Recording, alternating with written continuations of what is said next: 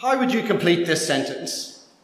When I am blank, then I am strong. And by strong here I mean, I've got power, I've got influence, I've got security, I feel self-confident, I feel strong. Take half a minute to reflect on your own. When I am, then I am strong.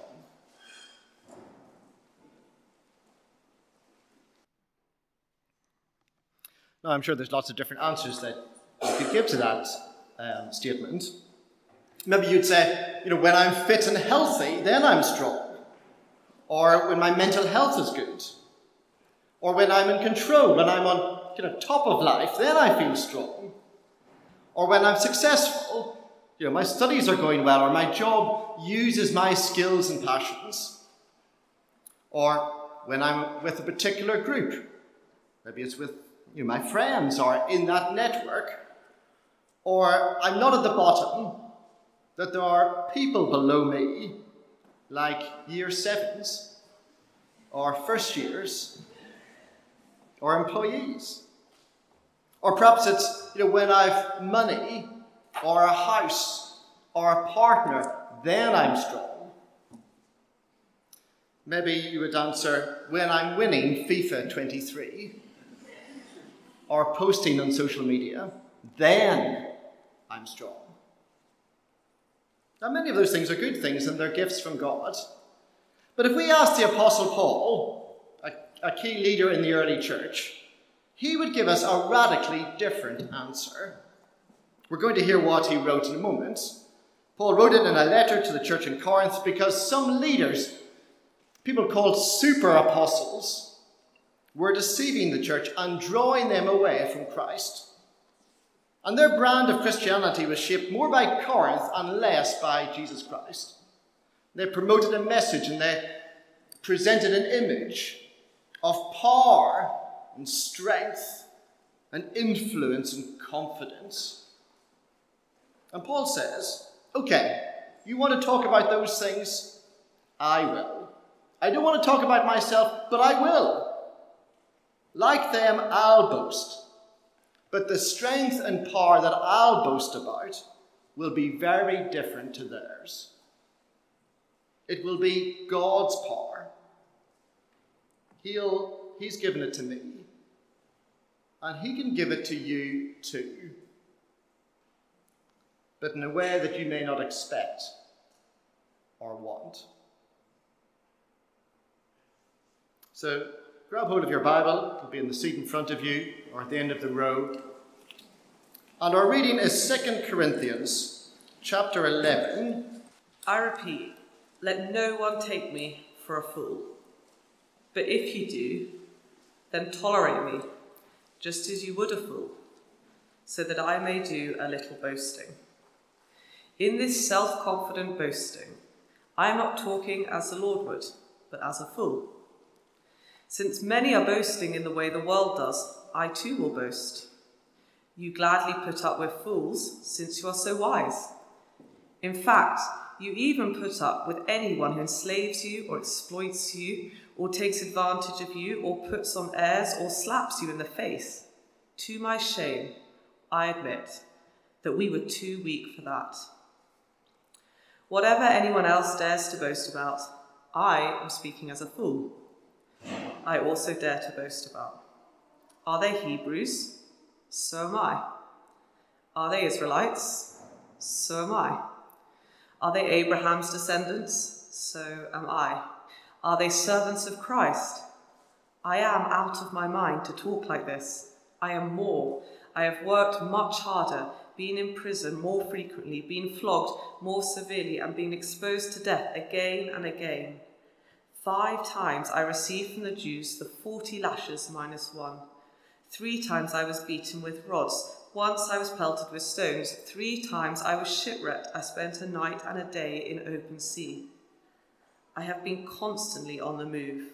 I have been in danger from rivers, in danger from bandits, in danger from my fellow Jews, in danger from the Gentiles, in danger in the city, in danger in the country, in danger at sea, and in danger from false believers.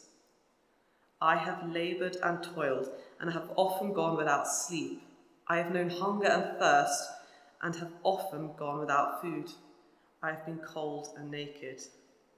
Besides everything else, I face daily the pressure of my concern for all the churches. Who is weak, and I do not feel weak? Who is led into sin, and I do not inwardly burden? If I must boast, I will boast of the things that show my weakness. The God and Father of the Lord Jesus, who is to be praised forever, knows that I am not lying. In Damascus, the governor under King Aretas had the city of Damascenes guarded in order to arrest me. But I was lowered in a basket from a window in the wall and slipped through his hands. We're going to carry on reading from chapter 12. I must go on boasting. Although there is nothing to be gained, I will go on to visions and revelations from the Lord. I know a man in Christ who 14 years ago was caught up to the third heaven. Whether it was in the body or out of the body, I do not know. God knows. And I know that this man, whether in the body or apart from the body, I do not know, but God knows, was caught up to paradise and heard inexpressible things, things that no one is permitted to tell. I will boast about a man like that, but I will not boast about myself, except about my weaknesses. Even if I should choose to boast, I would not be a fool, because I would be speaking the truth. But I refrain, so no one will think more of me that is warranted by what I do or say, or because of these surpassing great revelations. Therefore, in order to keep me from becoming conceited, I was given a thorn in my flesh, a messenger of Satan to torment me. 3 times I pleaded with the Lord to take it away from me.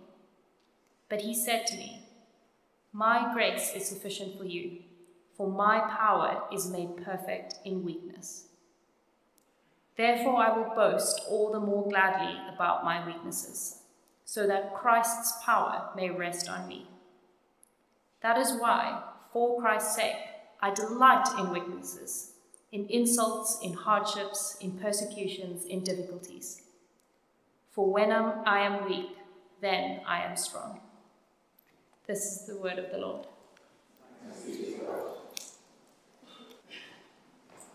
Let me read verse 9 again. But he said to me, "My grace is sufficient for you, for my power is made perfect in weakness. Therefore I will boast all the more gladly about my weaknesses, so that Christ's power may rest on me." Paul wants us to boast in your weaknesses. Now, what could Paul have boasted about? Well, he could have boasted about the crowds that he preached to, or the famous cities that he visited, Jerusalem, Athens, Corinth, or his skill as a strategist, his abilities to build teams and to manage people, his theological output. His was one of the greatest minds of his day. It's not a bad list, and Paul could have added to it, and would have trumped anything which the super apostles could have thrown at him. But instead, he catalogues an extraordinary list of hardships and sufferings. Like, just look at them on the screen. There are 4 mentions of general suffering.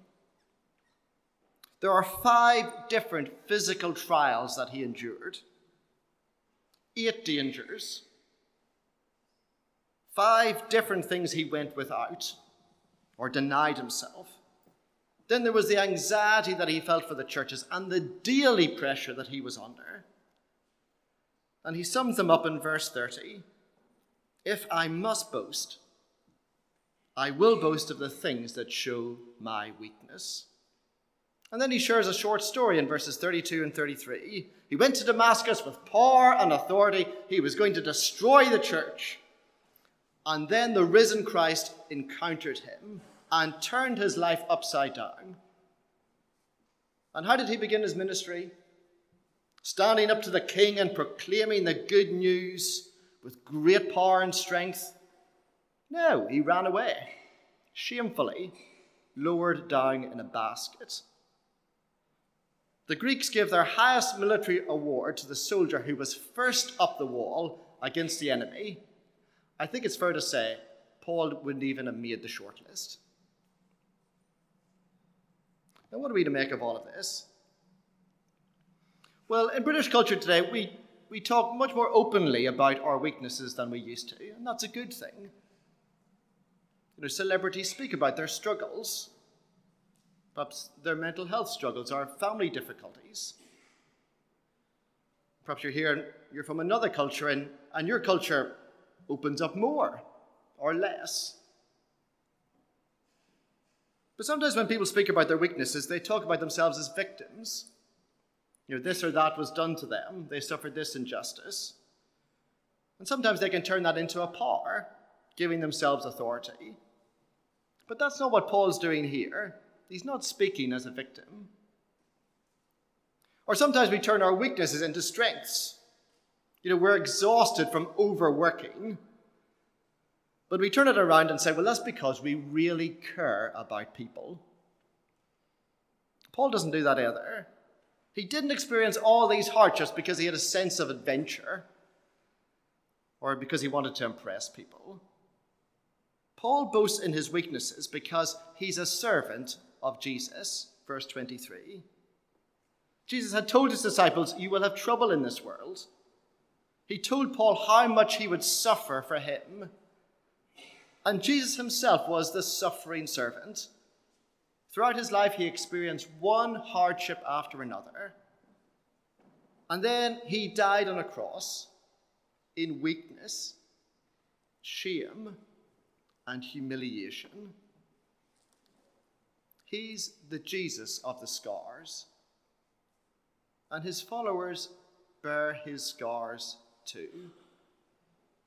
Paul's weaknesses qualify him as a true Christian leader, showing us the true Christ. And for us, Paul's suffering isn't required of everyone. They were constant throughout his life and they were extreme. And I suspect that not many of us here would like to be shipwrecked. But they show his weaknesses. He couldn't cope. He wasn't in control. He didn't have all the answers. And when we suffer because we belong to Jesus, it's painful. It's hard. And when we suffer because we live in a broken world, as sinful people with other sinful people, it's painful. It will show us our weaknesses. Do we admit them? Or do we hide them? Often we feel weak, or we suffer, and we feel something's wrong. Like life isn't supposed to be like this. This is painful. I don't want it. Life is hard. I'm hurting. How can I make it go away? We want our lives to be comfortable and straightforward and happy. And when they're not, we're angry or depressed or stressed.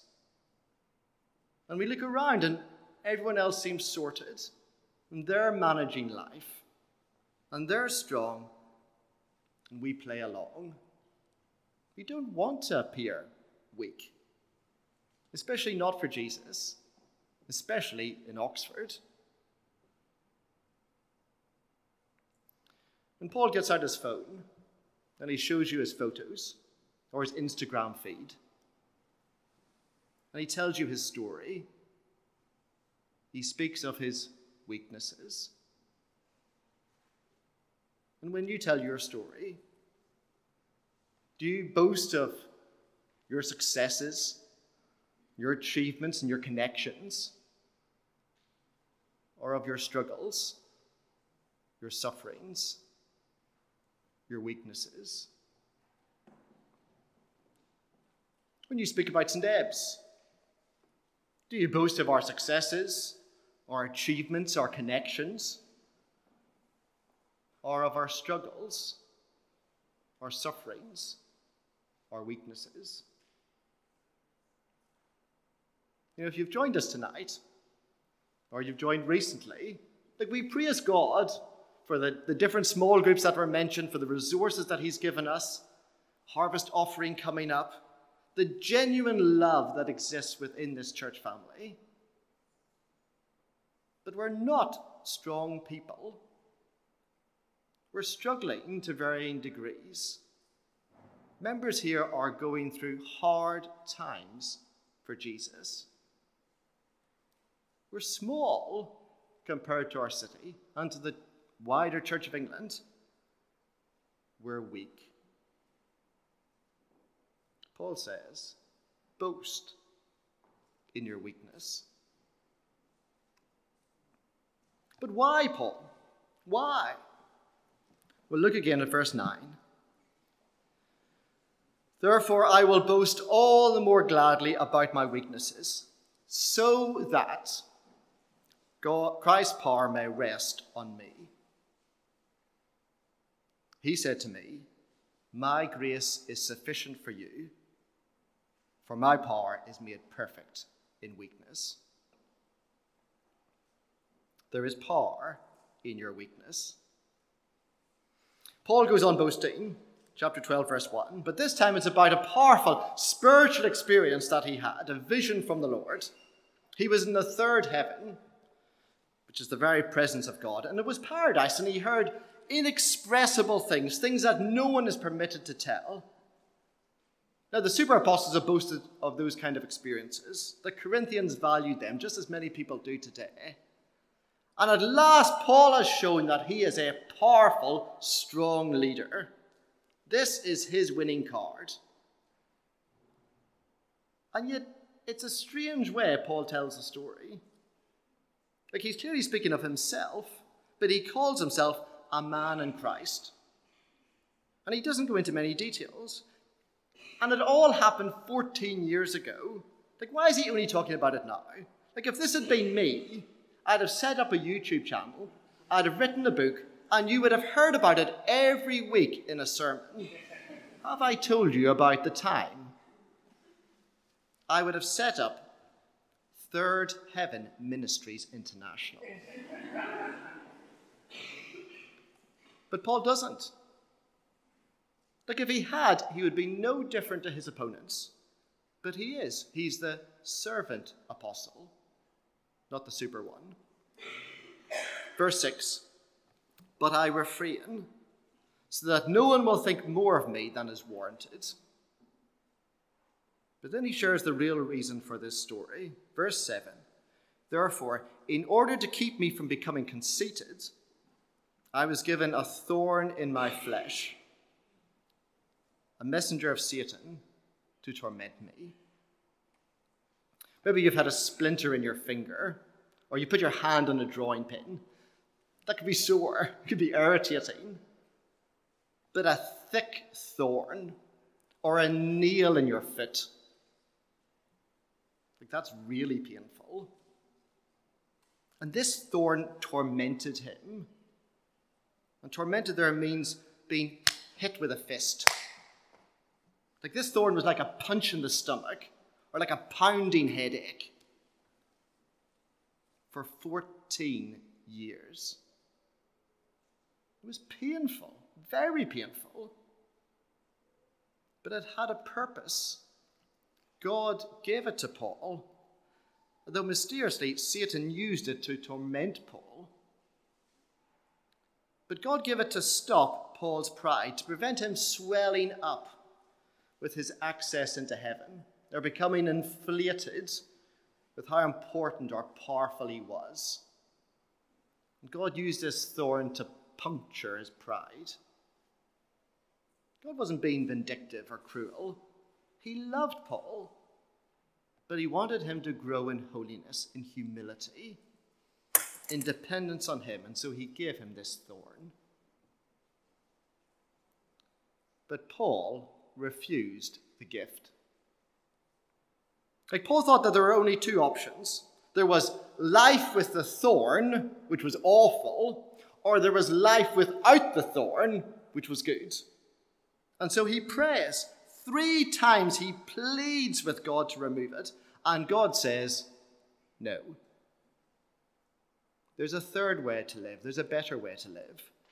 Verse 9, my grace is sufficient for you, for my power is made perfect in weakness. And being perfect means to bring something to its goal or destination. And God says, I have a purpose in all of this. I have a plan. Paul, I want you to depend on me. The weaker you are, the stronger God is shown to be. It'll be clear to you and to others that it's God's power flowing through you, not your own. That God's grace is sufficient. He gives the right grace for our weaknesses. He gives the right amount of grace at just the right time. And this grace never runs out. It's not a fixed amount. Use it up and you're on your own. This is unlimited. Because Jesus' power, Jesus' grace is himself. He says, whatever your weakness, whatever your thorn, I'm sufficient for you. We experience God's grace and power, yes, in heavenly experiences, but even more in the dark days of despair, when we feel alone, with no one there, with no one who understands. We experience his power and grace when he removes our struggles, when he pulls out those thorns, when he says yes to our pleas, but even more when he doesn't teleport us out of our troubles. He knows our pain and weaknesses, but he pours his power and grace into our lives to sustain us and to strengthen us and to keep us. He gives us the very best. He gives us himself. The Saviour who wore a crown of thorns in order to bear the curse for us, so that his grace and power can flow into our lives. Paul doesn't tell us about what his thorn was. It might have been a physical illness. It might have been a psychological condition. It could be opponents, his enemies. We don't know. It was in his flesh, so it dug deep into his life. But the fact that it's unknown, I think in a sense helps us, because whatever it was for Paul, whatever it might be for you and me, Jesus' grace is sufficient for you.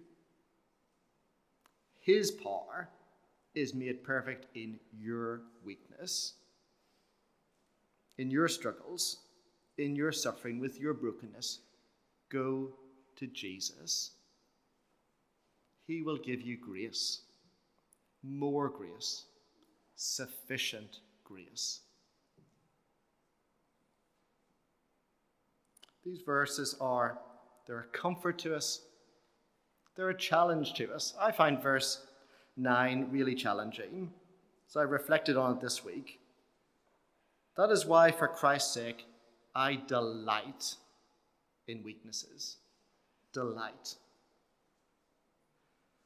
I'm encouraged because it took Paul 14 years to write that, and 3 pleas with God before he learned to delight in weaknesses, of how gracious and powerful and sufficient our Saviour really is, that our lives are lived for his sake, not ours.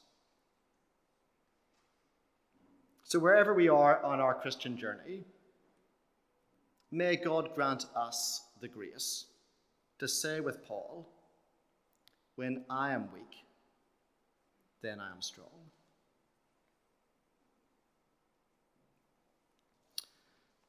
As we've reflected on these verses, Paul has told us a little bit of his story, but I know that in this congregation, there are other people, many of us perhaps, who could share some of our stories of God's power in our weakness. And so one of those people is Keith Proctor and Jill, his wife and family, have been members of St. Ebbe's for quite some time.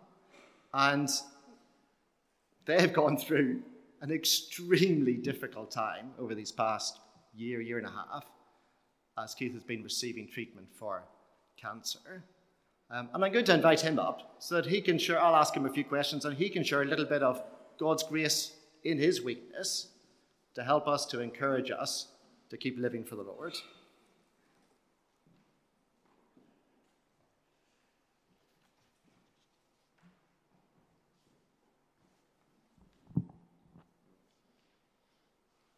Are you on? I don't know, maybe just introduce yourself.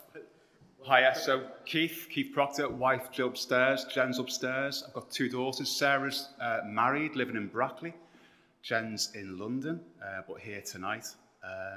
Being here in Oxford a long time.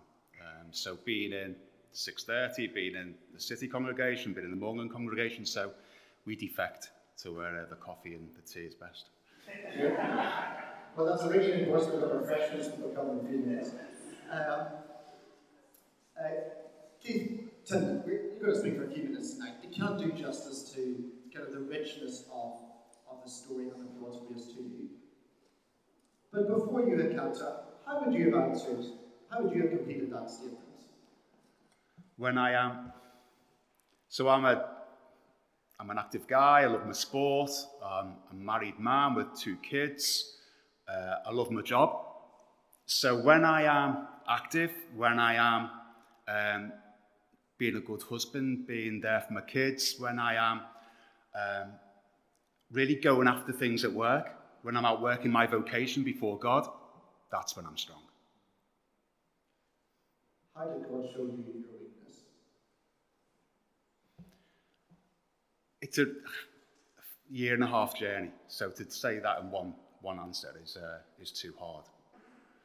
So where are we now? We're in September, aren't we? So say last September. So I was diagnosed in March, started treatment in April, had a load of treatments, chemo, radiotherapy, relapsed, or the cancer came back quite aggressively.